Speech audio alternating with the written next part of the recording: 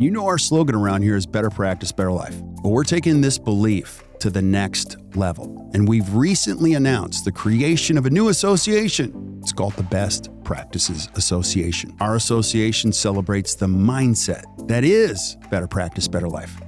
This mindset celebrates time, healthy living, personal growth, clinical excellence, and impacting the lives of your patients and your team through intentional leadership.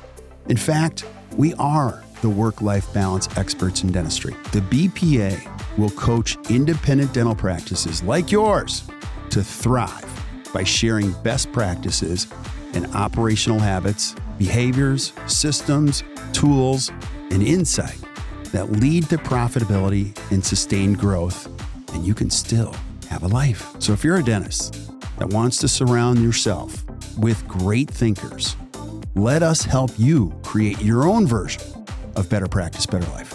Go to actdental.com/BPA or hit the link in the show notes.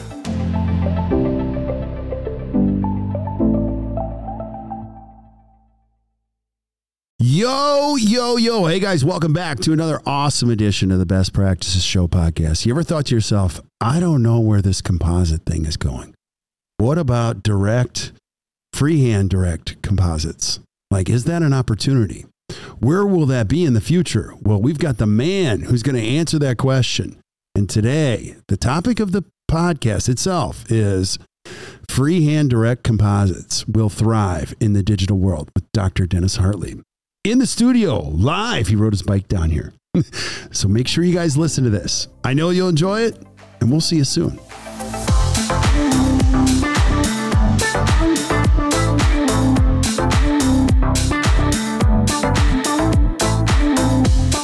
Hey guys, welcome back to the Best Practices Show podcast. I have the greatest job ever because what I get to do is I get to do CE for a living, and I get to bring in real rock stars in the world of dentistry, and I totally geek out on this stuff. And so I've got Dennis Hartlieb in the studio today. Cheers, brother. Good to see you. Cheers. Yeah, so Laura, our office manager, is like, he's here. He rode his bike. So you rode your bike. I did. It's awesome. I love my bike. It's my therapy. It's your therapy. You're not seeing patients today. Day off, thank God.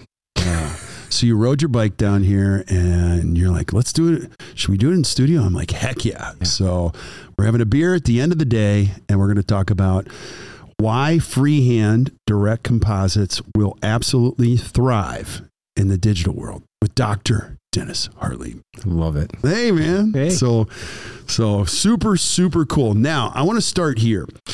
I want you to tell a little bit of your story because we have a lot of young new listeners. I got a lot of dental students now. And so if they don't know who Dennis Hartlieb is, give them a little glimpse. Who are you? What do you do? All right. Yeah. So grew up in Michigan, grew up in Detroit. My dad was, he worked on the line for General Motors. He built Cadillacs. So he was on the assembly line. My mom was a home salesperson. She sold jewelry, costume jewelry. And she was an incredible salesperson. In fact, I think a lot of the stuff, when I'm talking to patients, I gain so much from my mom, because my mom would have these shows where women would come in and she'd show them jewelry and show them how to wear it and stuff, and just the words she used and how she communicated with the people she was working with. I take a lot of that, and I hear my mom's voice when I'm talking to my patients so often. And then I have my dad sort of like using the hand skills and stuff like that. So it's, I think I have a really great combination, my mom and dad. I'm very, very blessed, very fortunate. I love that. Yeah, very cool. Now, after dental school, you took on a huge project. Yeah, so I came to Chicago and I did a residency at Mount Sinai Hospital in Chicago. Then I practiced for about 5 years with another dentist. And I had just one of the most defining moments in my life. It was in my professional life. We were at the midwinter meeting. We were seeing Frank Spear speak. So this was like 92 or 93. My partner was Monica Ziebert, who is a phenomenal dentist that we went to dental school together at Michigan. She's from Milwaukee, actually, and her brother's a prosthodontist. Her uncle was head of pros at Marquette Dental School. So we're sitting in Frank's lecture, and I was blown away. I mean, it was the first time I've ever seen teeth or dentistry that looked like teeth. So this is back in early 90s when we were doing PFMs and early porcelain stuff, but really, dentistry looked like dentistry back then. And Frank showed these cases and I was just blown away. So I'll never forget this. We walk out into the hall at McCormick Place, and I look at Monica and I say, that's what I want to do. Monica looks at me and says, I'm applying to med school. And she literally did. She went to, she took the MCATs. She went down to Duke for med school, did internal medicine, and she's practicing here in Milwaukee in internal medicine. How cool is that? So it was, Frank hit the 7-10 split, you know, I mean, Yeah. I mean, he had us on, you know, I sailed off to the right. It's like, this is the dentistry I want to do. And Monica said, I know what it's going to take to get to do this level of dentistry. I got a brother who's a prosthodontist. I got an uncle who's a prosthodontist. I don't want that path. Yeah. And she had always sort of taken dentistry and sort of that medical background, you know. It was great having her as a partner because I don't do that stuff. You know, I'm not good at that. I don't love the medicine aspect of dentistry. I'm more just, I'm a hobbyist with my hands, you know. Yeah. And so, so that's, then a few years later, I was in Chicago looking to move my practice, and Buddy Mopper, who, if you don't know Buddy, he was one of the pioneers in cosmetic dentistry. And he was looking for an associate to come in and do the ceramics to support the bonding that he was doing. So he would, for instance, do composite veneers 5 through 12, and then send the patient back to their general dentist, and the dentist would say, do a PFM crown on number 4 that just did not match at all.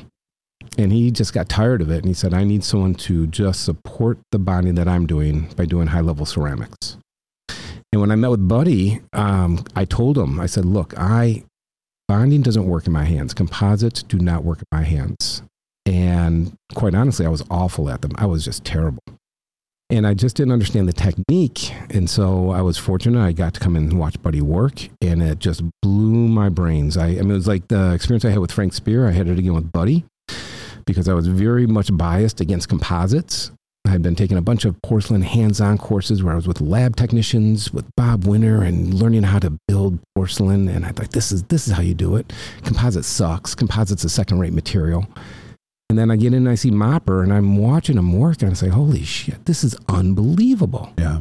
And it opened up my eyes that, you know what, there's great materials in dentistry, and composite is not a second-rate material at all. And it just changed my world. Just like I had Frank change my world, then Buddy came in and just turned me on my heels. And I was like, you know what, this composite stuff's pretty damn cool. Yeah. That's an unbelievable training process, though. I mean, you got to work with him. Yeah. So you got to see his work. Yeah. And then you got to work side by side as he watched you work. Yeah, it was fun. You know, I remember the first stuff that I saw him do. I was just observing. He was going to do an exam, and I'm watching him do the examination. I'm sort of looking over his shoulder, and he's talking about the composites that are on the patient's teeth, and I'm looking, and I can't see anything. So I pull out the chart, and I'm trying to read his scribbled handwriting, and it's like 7 has a DIF, and number 8's a veneer, and number 10 is like a mesial composite or something. And I'm looking, and I can't see them. They're invisible. And I'm like, holy crap, I got a lot to learn.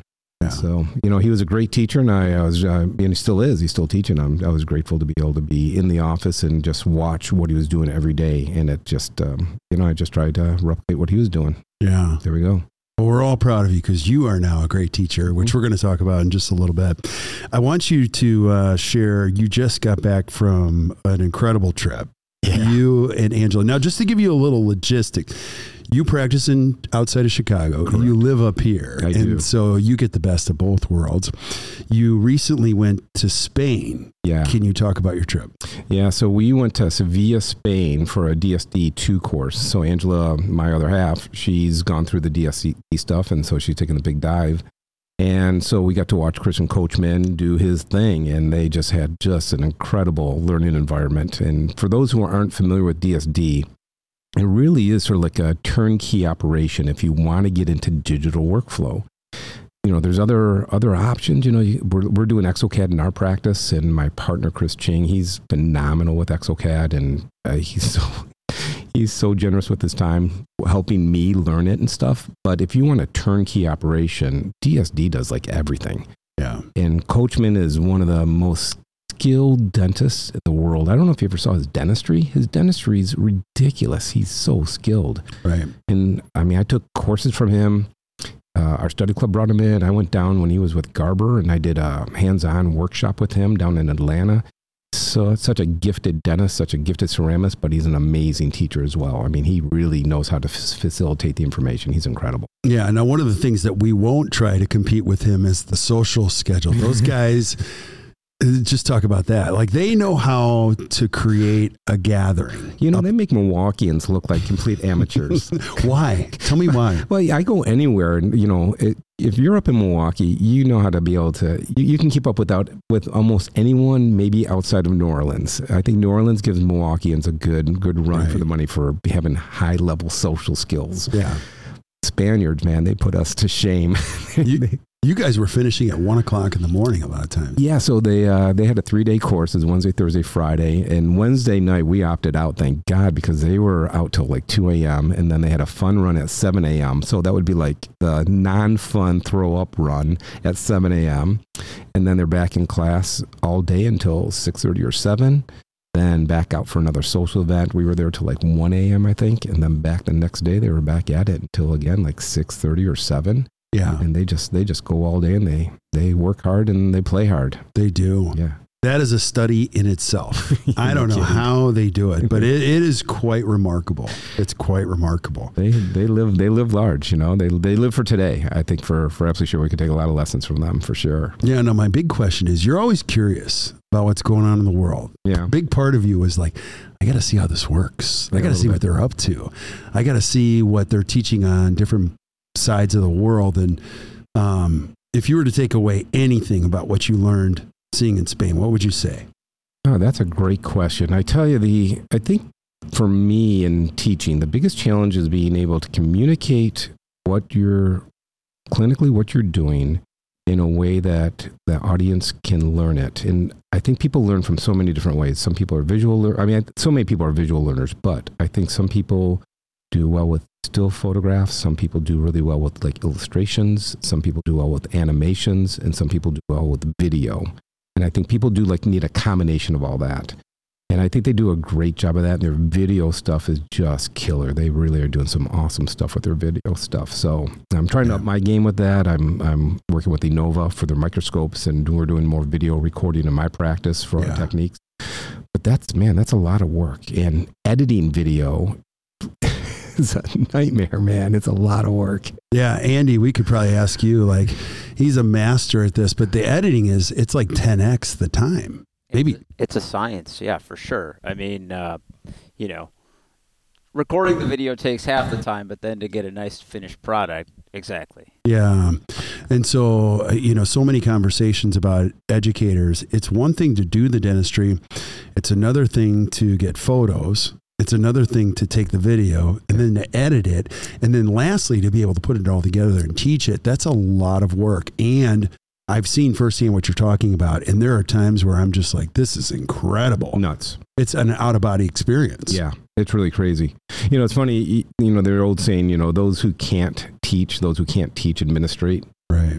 But you look at dentistry and you look at the incredible dentists, right? I mean, just phenomenal, and they're also phenomenal teachers. Right. And so I think we are so lucky in our profession. I don't know what it is in other professions. I have no clue. But in dentistry, we have people who are just phenomenal dentists, Frank Spear, and then can go on and teach what he's doing at such an incredible layer. Buddy Mopper, Corky Wilhite, Newton Fall, Jeff Rouse, Jim McKee. Right. I'm forgetting a million people, but there's so many awesome dentists, Bill Robbins, awesome dentists that are phenomenal, but also teach so well. We're so lucky. Well, and Bob Margis would be mad that we didn't Margis, he's a hack. Bob, please. He's one of the best of all time. Bob's all right. I was in his practice. He was doing some composites on me. I'm like, oh my gosh. Yeah, Bob's good. He looks so calm. With that bald head, you think that would just be like, just sweat would be pouring off. And he's cool as a cucumber. He's super chill. He was so behind the day I was there. Guess, I'm like, buddy, you're behind. You got patients waiting. He's like, I'm an airline pilot. I make up time. We love you, Bob. We love you. So I want to, so if you're listening now, I want you to know, like, Dennis is truly an amazing human being and an incredibly gifted dentist and a wonderful, awesome educator. I love this conversation. I mean, it's near and dear to my heart. I want you to talk about why Freehand direct composites will thrive in the digital world. Maybe we could start with, let's start with defining exactly what freehand direct composites mean for anybody who might be like, I think I know what that is, but what's your definition? I think this sort of gets back into like DSD and the digital workflow, whether you're using ExoCAD or Malfi or DSD, whatever you're using. You can get digital designs for whatever you're going to do, direct or indirect restorations. There's a big push towards things like injection molding techniques or using some sort of stamp or some sort of mold or guide to make your anterior composites. And I think that's fine. And I think that there's a place for those type of things. And like Enrique Diaz Guzman is down in Brazil, and he does like incredible injection molding stuff. But the reality is, and I've done enough of this interplay between digital and analog, there are times when you have your digital, you bring it to the mouth, it's not quite what you thought it was going to be. Right. All of a sudden there's a cant that you weren't anticipating, even though you did everything you thought was right. Maybe the teeth are too long. Maybe the teeth are too short. Even though you use your digital smile design, it's not exactly what you thought it would be. So it's incumbent that as dentists, we still recognize that we have to use our hands. This is what we're about. We're still need to be able to use our hands. And for me, freehand composites mean the ability to be able to layer composites, place composites, be able to contour composites and polish composites by hand to create the shape and the texture and the contour and the form that we want and that we need. And while I think it's fine and great to be able to use guides to help us along, I think ultimately, if we're just going to be dependent on a digital workflow, there's going to be times when you're going to fall short and you're going to need to have the skills to be able to meet the expectations of the patients, or maybe meet your own expectations of what you want the smile to look like or what a particular tooth to look like. Right. And so in the midst of this digital conversation, speak a little bit more about the why and the thriving. Like, what do you think? Let's just fast forward. You and I are going to get into a time machine. Go ahead 5 years. Yeah. It's moving pretty fast. Yeah. Speak about why you think it'll thrive specifically. I think there's going to be a what's the word? There's going to be a continued break between types of dental practices, right? You're going to have the practices that are going to be doing more boutique type dentistry, right? There's going to be more of a competitive demand where you're competing against DSOs for more general and maybe traditional practice. So when you get into these boutique practice, you have to differentiate yourself. Part of it is the dentistry you're going to deliver, but part of it is also sort of the artistic view the patient has of you. And so, patients typically, like every week, patients are saying, "Oh, Dr. Hartlieb, you're such an artist." And I'm not. If you ever saw me draw, I'm not an artist. But I do know how to make teeth look like teeth, or I know how to make composite, or I know how to make acrylic or porcelain. I know how to make those look like teeth.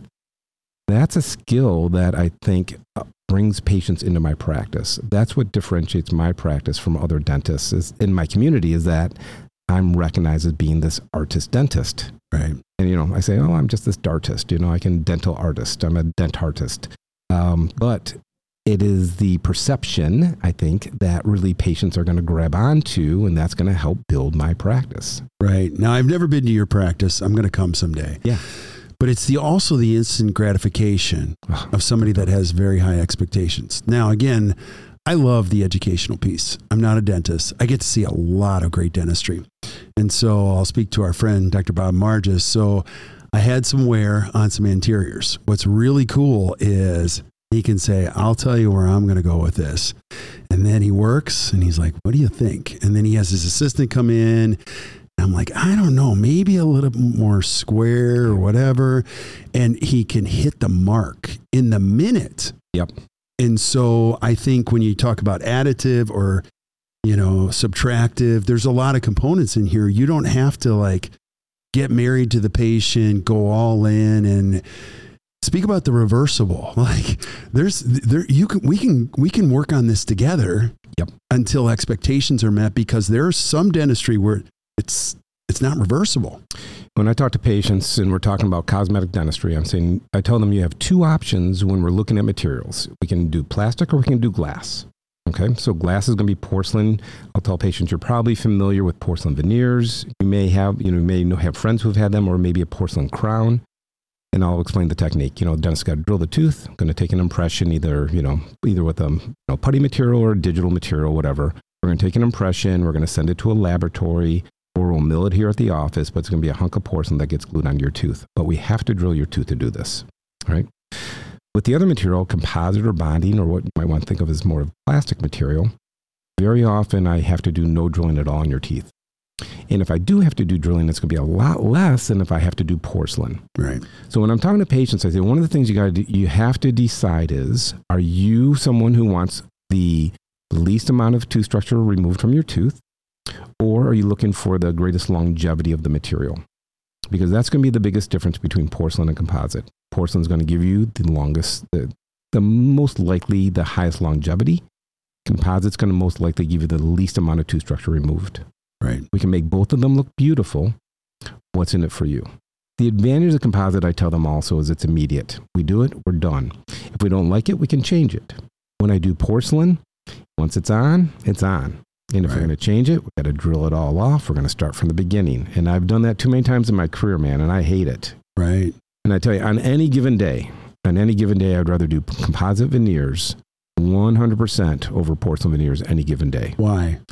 Because if patients aren't happy, I can fix it. I can change it. And if ultimately, because I do so much minimal to no preparation, I've had a couple of cases where I've taken it right off and given them their teeth back. And it's one of my actually biggest fans in my practice, Evie. I did 6 composite veneers, no prep composite veneers. I talk about this in my lecture. It was December 22nd. On December 23rd, I had a text message from her. She says, I don't want it. I want it off.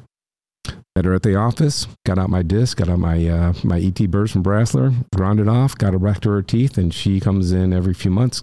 She's like the most adoring patient in the practice, brings us treats, everything, brought her back to her teeth.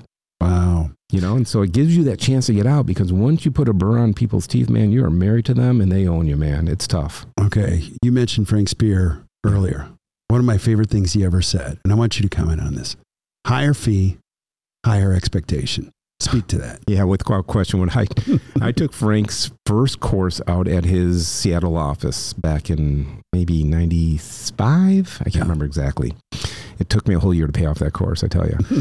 So I'm in the lab, because I just love lab stuff, and I'm there, and his lab technician Arnie was there, and I said, "Oh, Arnie, he's so lucky. Dr. Spear's so lucky. He gets to work on these great cases." And he said, he's doing the same thing you are. He's doing tongues and cheeks, and he's dealing with all this. The difference is he's working on the kings and queens.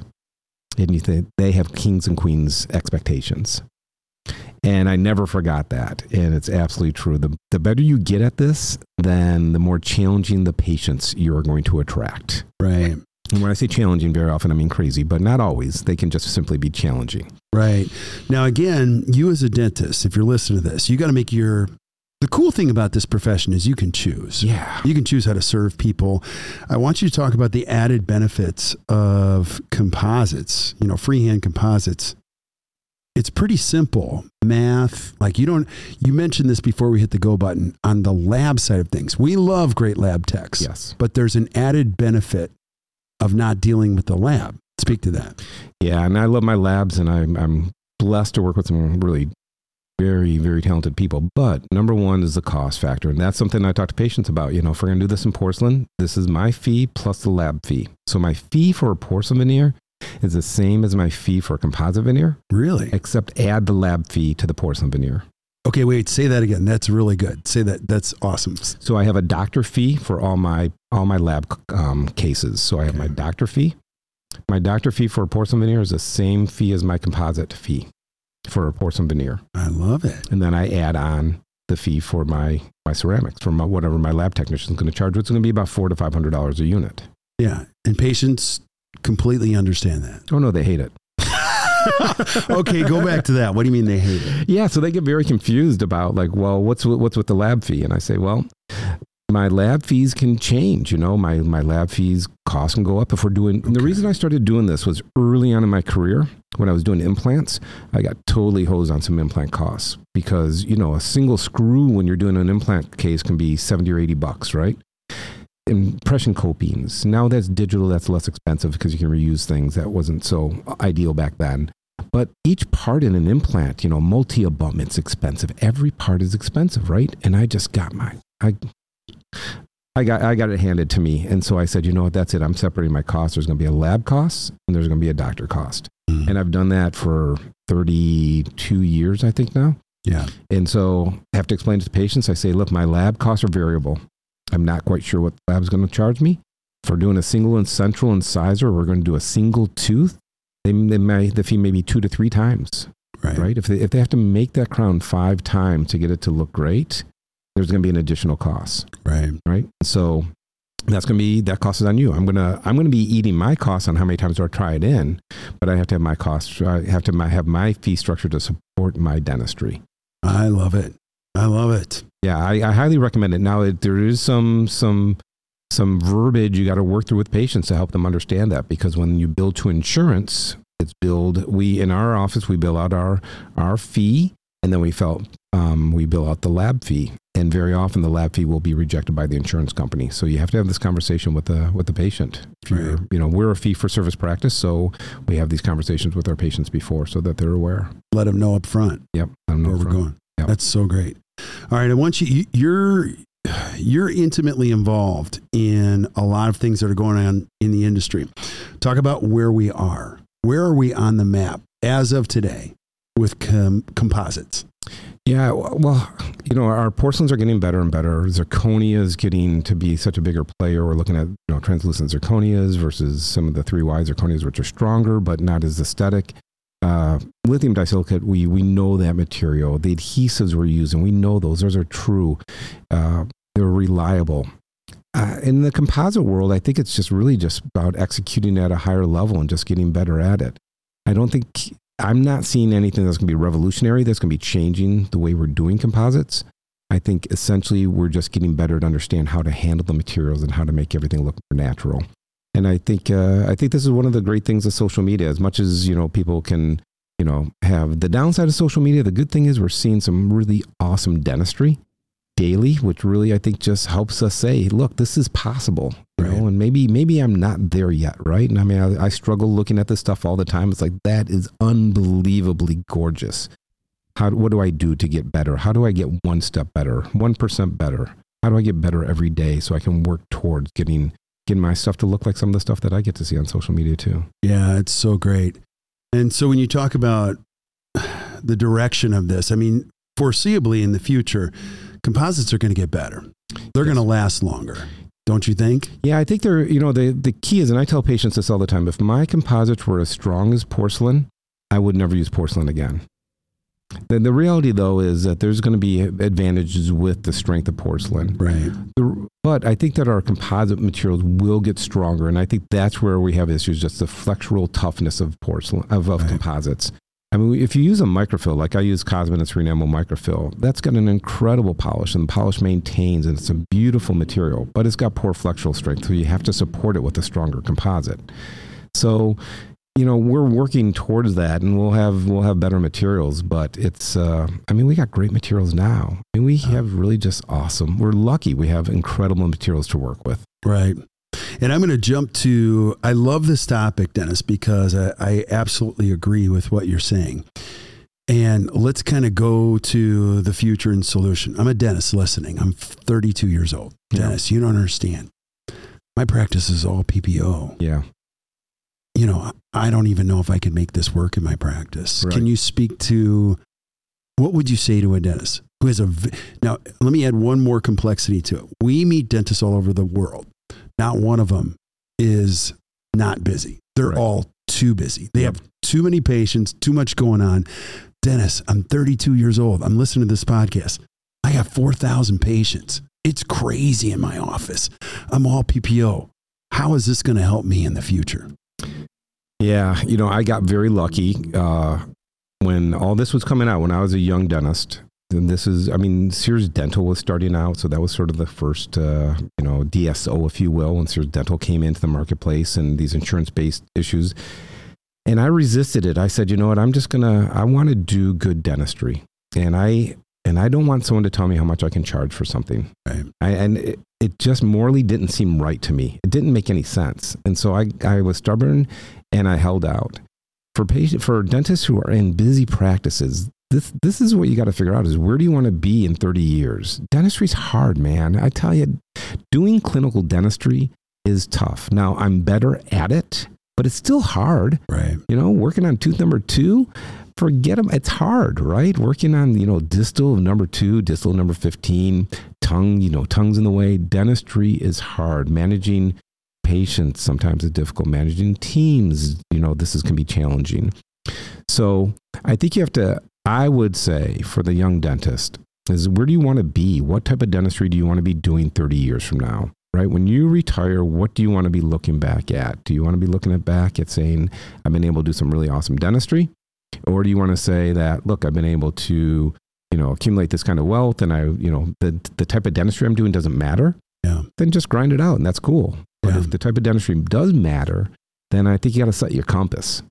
Totally agree. And you just got to go. It doesn't have to be perfect. You just got to start moving in the right direction, doing one.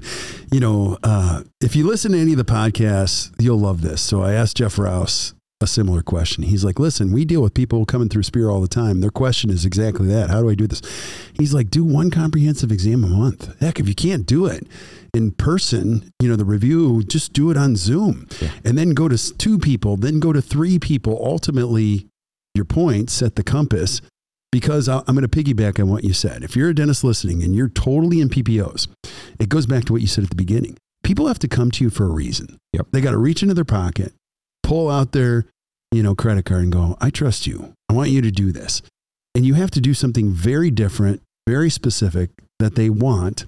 And it will incorporate your full fee. Yes. At some level. Yes. If you're in PPOs, you're already seeing this. You're working 1 out of every 3 days. Now, this whole podcast is not about PPOs. What we're talking about is the thriving aspect. And I want to just weave that in there. If you think about this, 30 years from now, if I'm doing a lot of composite. Yes. And, that's half of my day or a third of my day. That means a third of my day or half of my patients are paying my full fee. Yes. Very little cost. Yep. I'm doing immediate response to that. I can now chart the course for my practice, right? Exactly. And like you were talking about, you don't have to rely on lab technicians. Your lab bill, you don't have a lab bill. Your material cost is very low.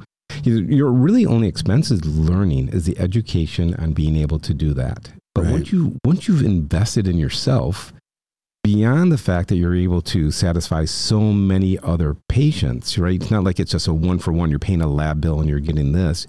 When you're learning, you're growing, and it's going to make it's going to be more enjoyable. You're going to love the experience more. You're going to draw a different type of audience into your practice as you develop these skills. It's going to be more enjoyable. Your team is going to enjoy it more. They're going to be applauding the dentistry you're going to do because you're going to be changing people's lives in a way that you're not going to if you're just going to be doing, I think, sort of the bread and butter and PPO type stuff, Dude, I'm totally picking up what you're putting down, and you use the word learning. We're going to talk about this. You're one of the best teachers in the world on this. So if you're listening and you're like, I don't know where to learn, we'll talk about that in a second. But I want to ask you one question. What do most dentists get wrong about direct hand composites, mostly freehand? You get to coach a lot of them. What do they get wrong? The biggest, I think the 2 biggest mistakes or failures to understand is contour is king.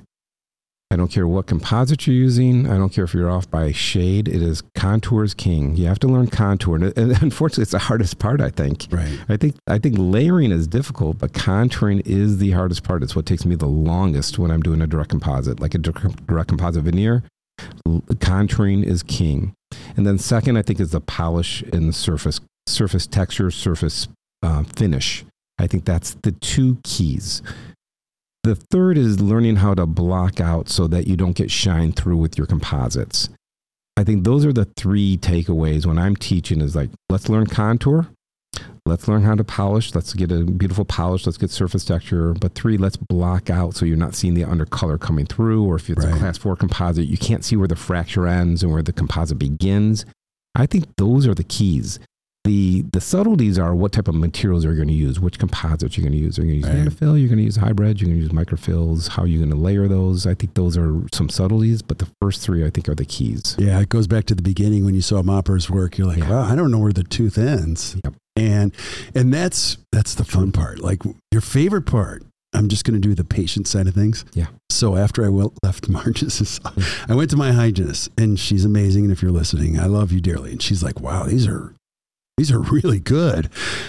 It's very hard for me to figure out where the tooth ends. Yeah. Isn't that so gratifying as a provider?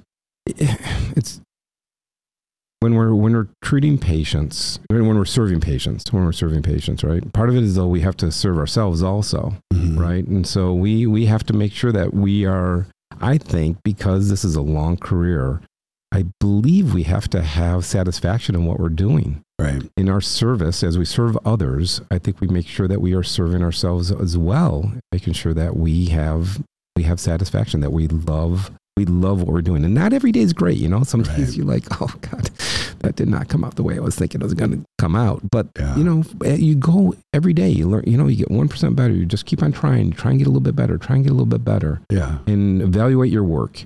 And just be truthful and be honest with yourself, you know? I mean, I had to redo a case yesterday. It was just a single central, and the shade was off. It was just, you know, it was just a half shade too dark. And so we had to cut it back and relayer it and stuff. And so, you know, it is what it is, right? And don't fool yourself, and just try and get a little bit better and be better, and just be proud of what you're doing, and just enjoy the service that we get to do for our patients. Yeah, go back to the word that you use, satisfaction. That's a really good one. I think ultimately, I feel like Pete Dawson is sitting with us for a second. He's like, listen, if you enjoy it, you know, and you're doing right, and it all comes together, that's your greatest compensation. And then you make a ton of money. Like, don't worry about the money. And I think when you talk about thriving, ultimately, that's the 800-pound gorilla in the room. When you're doing great stuff, people are paying your full fee. You love it. They love it. Yep. Thus, the satisfaction. That's bigger than the money, don't you think?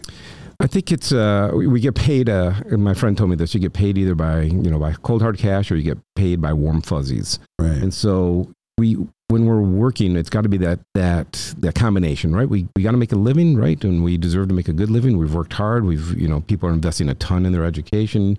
We deserve to make a good living, but we also need to feel good about what we're doing. We need to go home and say, you know what, we are making people's lives better. We're better. We're servants, and we're doing great, but we're getting this internal satisfaction as we're making people feel better too. Okay, cool.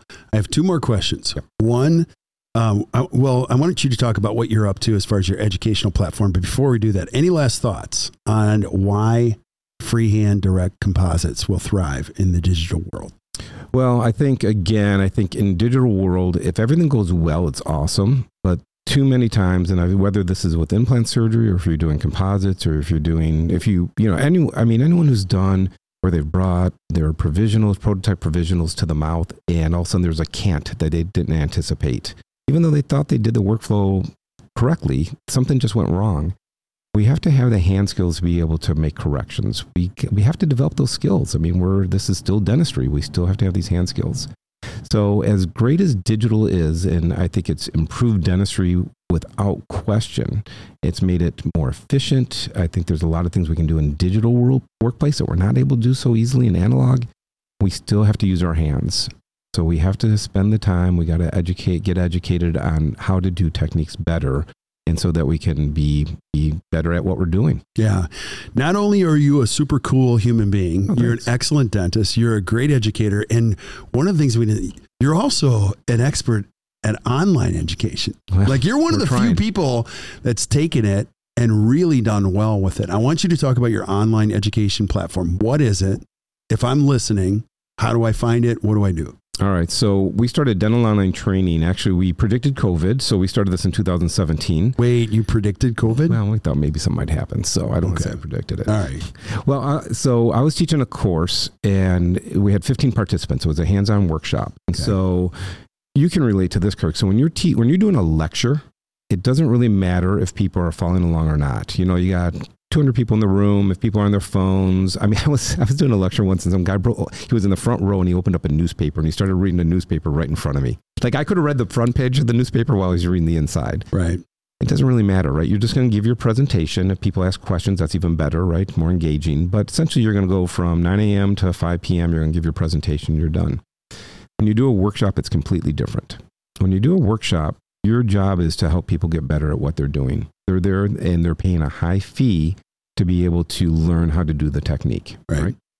So I had 15 people in the class, and and this always is the case. The 3 best people are sitting in the front row. They're always right in front of you, the gunners, right? But usually there's like a bell curve. And so the people in the middle of the audience, or the people who sort of have the middle information or sort of like middle skill level, they're sort of in the middle rows. And then the people who are, referred to as a laggard, such a bad name, but people who are just maybe not familiar with the materials, not familiar with the techniques, are always in the back. And it's always like a bell curve. A few people are really accelerated, the medium bell curve, and then there's a few people who are, behind. And so you can teach a course in that middle of the bell curve, and you can help the people who are accelerated, give them some extra stuff to do as they're moving along, and you can help the people who are behind, who are new to the concepts, and help them move up, right? I had this class where we had 3 really accelerated people. They could have been teaching the class, and I had 12 people who never opened a syringe of composite in their life. And I couldn't teach the class slow enough for 12 people. And the 3 people in the front were completely bored. And everyone lost, right? I couldn't teach to the median because there was no median there. And I left that, and I met a buddy of mine who's an IT guy. And I said, it was awful. I said, it's not that these people are dumb. It's that they're just inexperienced. And if I was in their office, and if I could show them, if we could slow it down and do it step by step, I know they could learn this. Right. And he said, all right, let's do it. And so that's how we started out the Dental Line training. We decided let's do workshops from the comfort of people's own home. They didn't have to pay thousands of dollars to travel somewhere and get blown away from early information. So we decided to build kits. We initially had pre-recorded classes so people could just watch one segment at a time. If you want to learn how to do class 4 composite, you would learn, okay, this is how you bevel the tooth. Okay, now it's your turn. You go bevel the same tooth that I just worked on. You have the same burr that I just used. Do what I did. I'll meet you at the next section. And then you go to the next part, and we go step by step by step how to build up the hybrid layer, the dentin layer, and then how to opaque. And we do it step by step, and you have all the materials in the kits. So if you want to opaque, if you want to tint, all that, you just do it with me step by step at your pace. Love it. And the nice thing is that it's, when you think about spending $3,000, $4,000, $7,000 for a workshop, you got to shut down your practice. You got to leave home. You got to pay for, flights. You got to pay for your hotel. The true expense is significant. Right. If you can do, with our DOT courses, some of our kits are as low as $200. You can do it at your time. You can do it in your lunch hour. You can do it in the evening. You can do it if you have a cancellation, and you can do it step by step. While you have the time, you can replay it. You can go back and watch what you didn't understand. So our goal is to help dentists get better. We want them to get better at their dentistry. And then when they're ready, then they can go do the live in-person courses. Then they can spend the big dollars. Go to Cosmonet, go to Spear, go to Coyce, go wherever you're going to go. But have a great foundation so you get more out of it. And that's what we're doing. So we have over 20 on-demand courses, and now we're doing live virtual courses. We have 5 live courses that are 1 or 2 day courses where we send kits, and then we do that in person, or we do it virtually, but we do it all together, and it's been just phenomenal. We've had just great response, and it's been such a great community that we've built, and we get to all get together. We also have a study club that we meet once a month. We do, we should have you on for we call it a wine and unwind on Thursday nights. Oh, cool. And we just, we'll bring someone in, we'll just sort of shoot the shit, if you will. And we'll just talk about, try and talk smart and try and help people in their dental lives and stuff like that. So Love it. So if I'm listening, how do I learn more? Where do I start? Yeah. So go to dothandson.com. Okay. dothandson.com. We also have a share or a podcast. We call it a sharecast because it's about sharing. And so we interview, and so hopefully Kirk will come onto my podcast, and we talk about, instead of talking about the fundamentals of dentistry, we talk about how people got to where they are. Right. So just learning, like, how did Greg Kinzer, where did he come from? What was he like growing up, and what was his influences? People like that, Jeff Rouse and Jim McKee and all sorts of people that just where they come from. And so I think people can relate to that. Yeah. Especially, young dentists. And for me, I'll tell you a story. So I used to go to the Restorative Academy, or I go to the Restorative Academy. I'm a member now. But in the beginning, it used to be at the Drake Hotel in Chicago.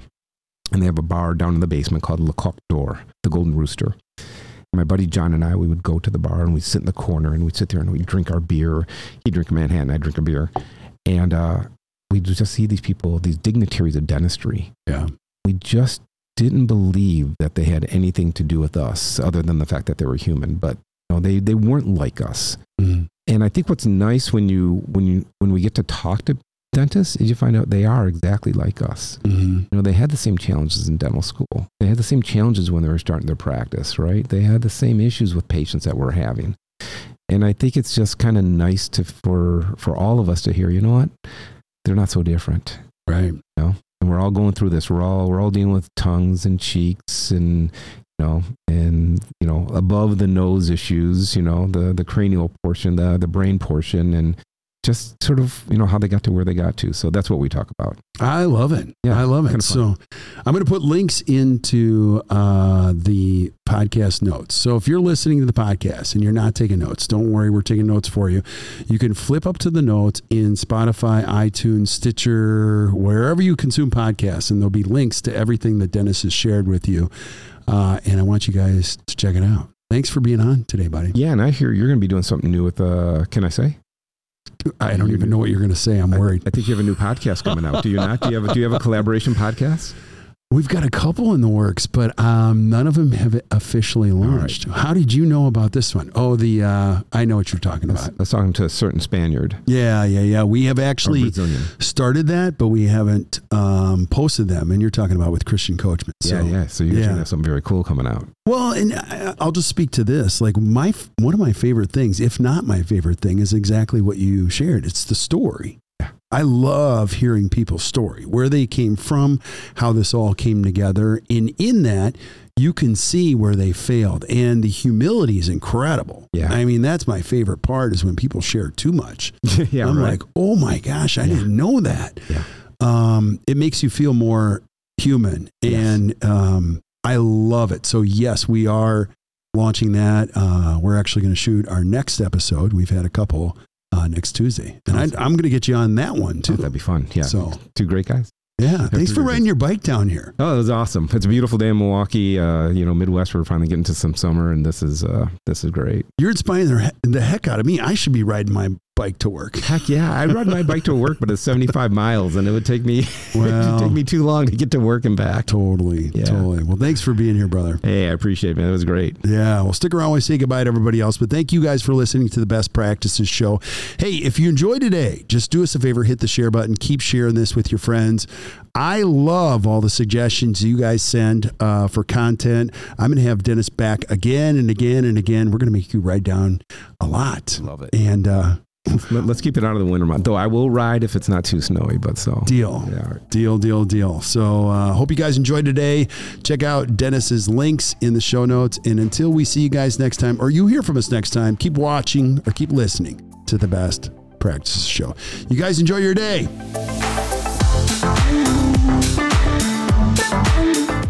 So there you have it. Another great episode. Hope you guys enjoyed it. Hey, and thank you for showing up. I just want to thank you for being here and sharing the good word with your friends. And if you're really enjoying the podcast, could you do me a favor? Could you go to wherever you consume the podcast and just give us a 4 or 5 star review? Here's what that does. It allows us to find other great people like you. I love this profession so much. I'm going to spend the rest of my professional life finding great information so that you can consume it and your friends can consume it so that you can create a better practice and a better life. So keep spreading the word, and we will see you guys soon. Have a great day, everybody.